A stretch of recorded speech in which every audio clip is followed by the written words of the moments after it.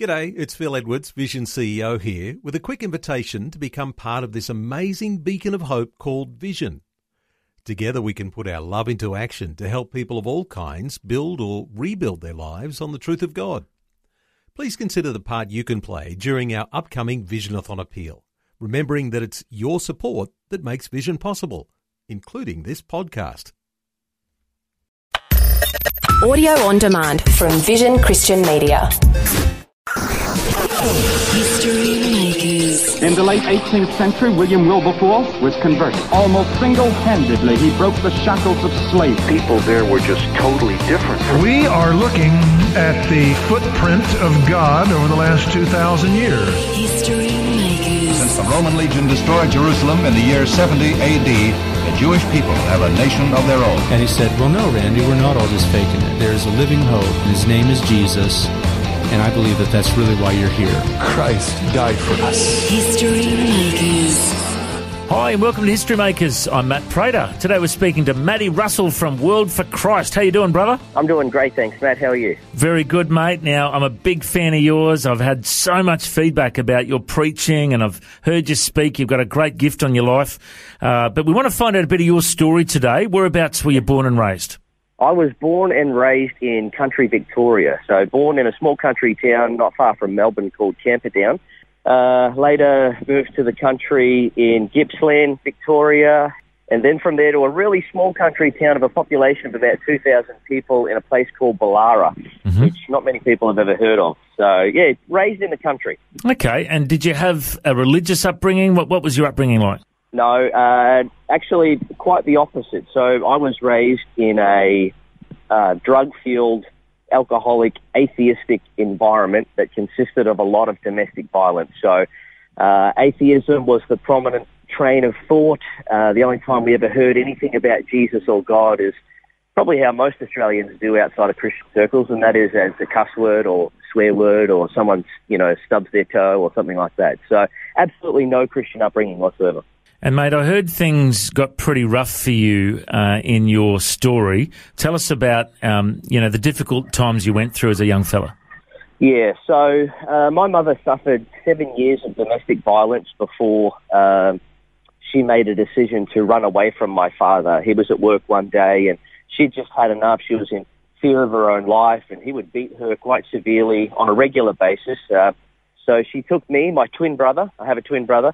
She took me, my twin brother, and my older sister, and she left. At that stage, she was living in Melbourne, and she went into Gippsland, Victoria, and she did her best to raise us. She did her best to raise us as a single mother, but she had her own issues, and there was a dysfunction in the family home. I think it doesn't matter how much a mother tries to fulfill the role of a father. It's important to have that father figure around, and because we didn't have a father figure around, because there was a lot of dysfunction within the family home, it kind of was an environment that was conducive to further dysfunction. And so by the age of 12, I was a drug addict. By the age of 14, totally suicidal, and life just seemed like it was a recipe for disaster. And, mate, I know that things kept spiralling downhill until you came to faith. Tell us a bit about your conversion story. Yeah, so, I was, the first encounter I ever had with God wasn't anticipated. I didn't go looking for it. Romans chapter 10, verse 20, Paul is speaking prophetically, and the Lord is speaking through him, saying, I was found by a people I never looked for. And I was about to actually kill myself at the age of 17. I was going to use a certain instrument to do that, and we go into detail, just in case there's some young people tuning in. But I was going to take my own life, and right when I was about to take my own life, I had a supernatural encounter with God where I heard God speak to me. He called me by my name, and he said, Matthew, everything's going to be okay. And I just remember, it's about 12 o'clock at night. I'm looking up into the stars, and I'm thinking to myself, God just spoke to me. And a peace just filled my heart. And I knew that he had made a promise that everything was going to be okay. And for the next 3 years, life would spiral out of control. Drug addiction would get worse. Violence would get worse. Crime would get worse. But there was an anchor that somehow, some way, a God who I don't know promised me that everything was going to be okay. And what basically happened is I was at work for the dole. a Centrelink incentive program to, make you work and look for work and actively, give you skills and an opportunity. So I went to work for the dole, and I met a Torres Strait Islander who had spent 6 years in prison for beating police officers, had got out of prison, went down to the Broadwater on the Gold Coast, and had a radical encounter with Jesus. And so he got saved and became an evangelist, and he was at work for the dole. He had his guitar, and he was worshipping Jesus at the lunch break, and everyone was thinking, this guy's a weird dude. I've never seen a Christian in my life. And so he's the first Christian I've had an experience with, and he's radical. He's on fire for Jesus. He's telling us the gospel. He's worshipping. And I just remember thinking, if that's what a Christian looks like, I'm not sure if I want to be one. I just thought, this is a really strange, radical dude. But over the weeks, he began to wear off on me, I guess. I mean, I feel like the Lord was softening my heart over a couple of weeks, and every day he would just share Jesus. And he was a hip-hop artist, a rapper, and I'm a hip-hop artist, a rapper, and so he would rap about Jesus, and I would rap about the things of the world. And one day, he finished rapping about Jesus, and I said to him, you know what? I believe in God. And so he said, awesome, you and me, lunchtime, we're going to go down to the park, and you're going to give your life to Jesus. And I just remember thinking, what the heck does that mean? I'm going to give my life to Jesus. I don't even understand that terminology. And he said, well, we'll go down to the park at lunchtime and I'll lead you in a prayer. You can pray to Jesus and Jesus will save you. And so he shared the gospel with me, and we went down to the park at lunchtime, and I prayed a prayer. I prayed to Jesus for the first time. And while I knew that Jesus had heard my prayer, there wasn't a radical change. I felt peace in my heart. But for the next 9 days, life continued as normal. Drug addiction, sleeping around, partying. One day I woke up on a Sunday morning with a hangover, and I remembered that this guy's church was just around the corner. And so I thought, well, let's just go and give it a try. I haven't got nothing to lose, so I just decided I'll go to the church. And, well, I was expecting a Catholic service. I was expecting a priest with a white collar and candles and hymns, and and I didn't care. I was like, I need God in my life. I need change. I need to meet this God who spoke to me when I was 17 years old. And now at this time it was 3 years later. So I went to church. It was a small church in Southport on the Gold Coast. And as I walked in, this guy who had been telling me about Jesus was breakdancing up the front of the church, spinning around on his back. And there's about 150 people in the church, and they're all jumping up and down and excited and smiling. And there's a whole band, and and I just remember thinking, wow, he's not the only one that's like that. They're all like this. They're all, excited about life. And so I was shown to my seat. Long story short, the gospel was preached that Sunday. They gave an altar call to respond to the gospel. And as the pastor was giving the plea for people in the congregation, if you've never given your life to Jesus, come forward now. People started to stand up out of their seats and make their way down to the front of the church to surrender their life to Jesus. I just remember thinking to myself, there's no way I'm doing that. And then my heart's beating 100 miles an hour, and the conviction of the Holy Spirit is there. And while my mind was telling me there's no way I'm going to do that, my heart was saying to me, this is why I was born. This is the reason I'm alive, to encounter God and to meet Jesus. And so it's like God had lassoed my heart and was pulling me to the altar to surrender my life to Jesus. And as I got to the altar, I had all I can explain is a born-again experience. I encountered the power and presence of God, and immediately I became convicted of my sin. In fact, I felt so unclean in the presence of this holy God. And to me, before that, it felt like God was on the other side of Mars, but that Sunday morning, he was right on top of me, and all I could think of was how intense my sin was. I just began to tremble and to weep and to cry uncontrollably, and a man began to counsel me through salvation. He said, whatever you need to ask God for forgiveness for, just begin to cry out to Jesus. And so I spent probably the next half an hour just crying out to Jesus with all of my heart. And then all of a sudden, something supernatural happened. This God who felt like he was holy and on top of me, I couldn't escape. All of a sudden, I felt tangible love pour into my heart as though Jesus himself had stepped inside of me and radically set me free. Within 2 weeks, I was totally drug and alcohol free. My whole world had changed, and I knew that I was a brand new person.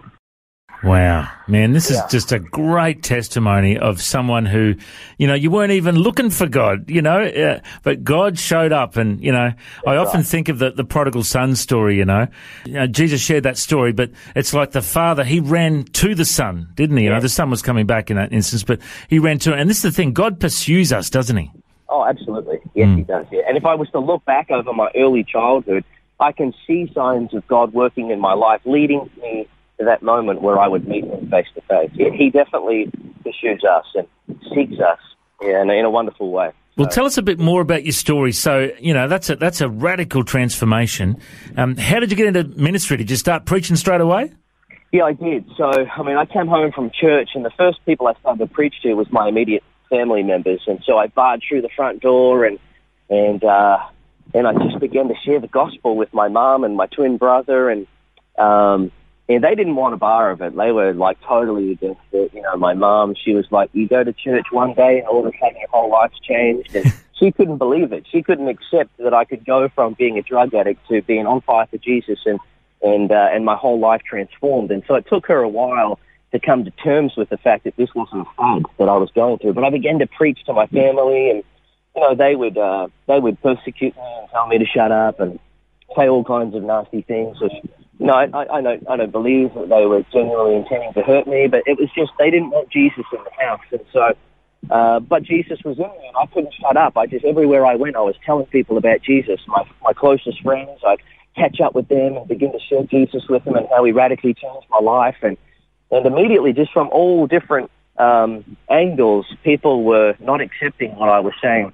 I would go into my bedroom and have powerful encounters with Jesus, and even though the world was rejecting me, I knew I had been accepted by God and that nothing could take that away. So even though people didn't want to hear, I couldn't shut up. And it wasn't like I was Bible bashing or ramming it down their throat. I had found the answer to everything, and I wanted to share it with everyone. And so I began to preach on the streets, and the church that I was going to had a homeless feeding program where they put on free meals twice a day for the homeless. And so I started to preach the gospel there and started to see many people saved and many people encounter God, making many decisions for Christ. And so from there, they put me on the preaching roster at church, and I started to preach and give sermons and see the Lord really begin to move powerfully, and people flooding altar calls. And it was just the Lord's grace at work in my life, and a fire that no one could put out. I just was on fire for Jesus.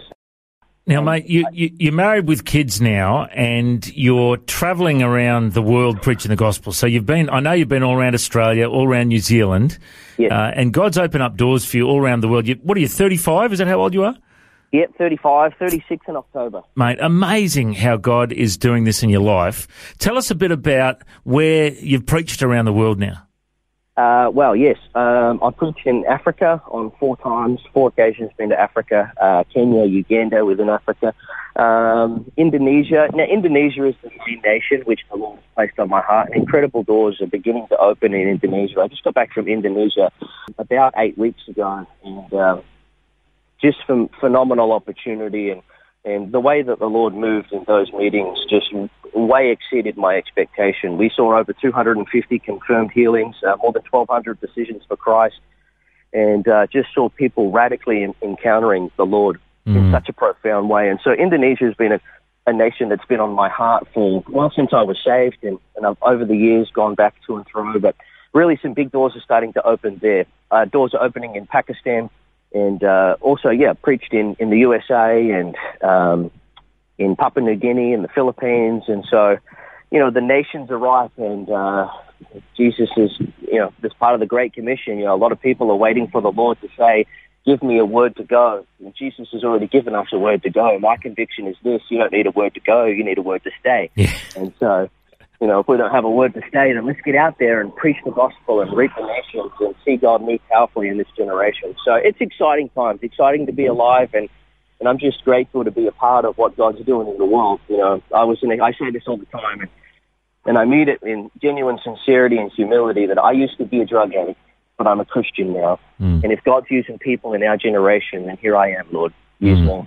Amen. That's so good, mate. God uses those who make themselves available. Yeah. Now, mate, before we wrap up, I do want people to hear this incredible gift you have as a rapper as well, brother. And I know it's hard just to, do a cold rap, but, I heard you do it at our soup kitchen recently. Can you just lay down a bit of one of these raps that you do? Because people love this stuff, don't they? Go for it, mate. Take it away. All right. Okay. Check it, got me a crowd in the stage platform to wage war. This ain't about fame, I proclaim to transform. I stand raw, carving up like a bandsaw. I cause you up to spin like whirlwinds in a sandstorm. What? Remain still staying true to the cause. If you were thinking this is killer, we were thinking the same thought. With blades drawn, cut and thick like a claymore. I comfort and convict with one swing of the same sword. I'm reborn, preaching Christ as Lord. Sowing seeds to find fall, reaping all that he died for. A crown of thorns, bleeding flesh that's torn. I can hear the fields cold, but I'm even reason I came forth. Thank you. So good, mate. So good. And you're fast, man. I do these like old school DT talk raps and I'm slow and trying to remember the words. You're like a machine gun rapper, mate. You just go for it. So I know that you've got a great gift to that. I know you love to sing when you preach as well. You've got a great voice. You've got a great calling on your life. Now, if there are people listening that have never actually heard the gospel, and if you had like 60 seconds just to share that with our listeners, what would you say? I would say this, first and foremost, the Bible says that Jesus Christ came into the world to save sinners. And, in this generation, we don't really hear that terminology much, sinners, but the Bible says that we have all sinned and fall short of the glory of God. And because God is holy, God must hold us accountable for our sins. And there's a day of judgment coming where God will judge the world in righteousness because of his holy standards. Now, there's two types of people in this world, and, we don't like to put people in categories, but really you're either going to heaven or you're going to a place that's separate from God that the Bible calls hell. And that's bad news, but the good news. So you have to say the bad news before the good news makes sense, because without the bad news, the good news is just average news. But the good news, the great news is this, that God loved the world, everyone in the world, regardless of how bad they've been or what walks of life they're from. He loved the entire world so much that he gave his son Jesus to die on the cross. And the Bible says that the punishment for sin is death, and that is why Jesus came into the world to die. He died the death that we deserve, to pay the price we couldn't pay, to bring us back to God. And so God can forgive our sins because our sins were judged on Jesus Christ. He didn't sweep them under the carpet. He didn't turn a blind eye. The penalty for sin was paid when Jesus bled and died in our place. He was raised from the dead on the third day. And the Bible says that whoever believes in Jesus will not perish, but will have everlasting life. It's a free gift from God. And the Bible says that the people who hear the gospel, that good news, need to do two things. Firstly, they need to repent, which means to change their mind.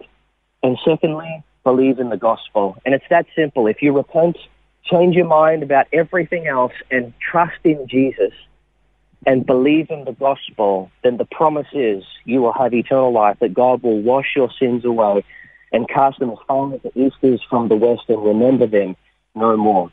And so Jesus said this, and it's not just waiting to go to heaven when we die. This is about entering into a living, breathing, dynamic relationship with Jesus right now where we live. He said this. When he was praying to the Father, he said, this is eternal life, that they might know you, the one true God, and Jesus Christ, whom he sent. So it's not a system of rules. This is about a living, breathing relationship with Jesus, and he promises that if he sets you free, you'll be free indeed. And that's my story. So that is good news. My heart is that they also would call on the name of Jesus and receive that precious gift of salvation and allow God to change them forever. Well, mate, why don't you just lead us in a prayer? Anyone that's listening right now that wants to get the heart right with Jesus, just pray this prayer with Matty and believe in the Lord. Lead us, mate. Dear Jesus, you promised in your word that if we call on your name, that you will save us. So we call on your name. Jesus, I ask that you would forgive me. I ask that you would wash me clean. I ask that you would save me. I make a decision today to give my life to you. And I ask that you would give me the grace to live for you. I believe that you died for my sins. I believe that you were raised from the dead. And I thank you that you paid the price for me. In Jesus' name, amen. Amen. Well, if you just prayed that prayer and you'd like us to send you a Bible and some information about following Jesus, you can send us an email, info@historymakersradio.com. That's info@historymakersradio.com. We're more than happy to send you a Bible from the Bible League and information about following Jesus. And if people do want to contact you, Maddie, what's the best place? What's your website and what's the ministry called? Yeah, great. So the ministry is called World for Christ. And the website is www.worldforchrist.net. Alternatively, we also have a Facebook page, so World for Christ on the social media platform there. Awesome, mate. Well, it's been so good to hear your story today, and we pray the Lord will continue to open doors for you and that many lives will be impacted. Maddie, I reckon you're a history maker. Thanks for joining us. Awesome. Thanks, Pastor Matt. Cheers. Thanks for joining us on History Makers. If you'd like to listen to this interview again, just go to historymakers.tv. There you'll find links to Facebook, Twitter and Instagram. You can subscribe to our iTunes podcast or check out our YouTube clips. History Makers is a faith-based ministry and we appreciate all of your support. The vision of History Makers is to share the good news of Jesus all over the world. If you've got a suggestion of someone we can interview, send us an email, info@historymakersradio.com. God bless you. Have an awesome day. I'm Matt Prater, and why don't you go and make history? History Makers. History Makers is proudly sponsored by Bible League, who serve the local church and other partners around the world by providing Bibles, scripture materials and training to help people meet Jesus. They provide God's Word to a lost and needy world. Bible League plants Bibles in prisons, among persecuted Christians and in poor nations, bringing the love and light of Christ into many people's lives around the world. Make history today by joining our friends at Bible League and planting a Bible that will help someone meet Jesus. Go to bl.org.au. Station sponsor. Thanks for taking time to listen to this audio on demand from Vision Christian Media. To find out more about us, go to vision.org.au.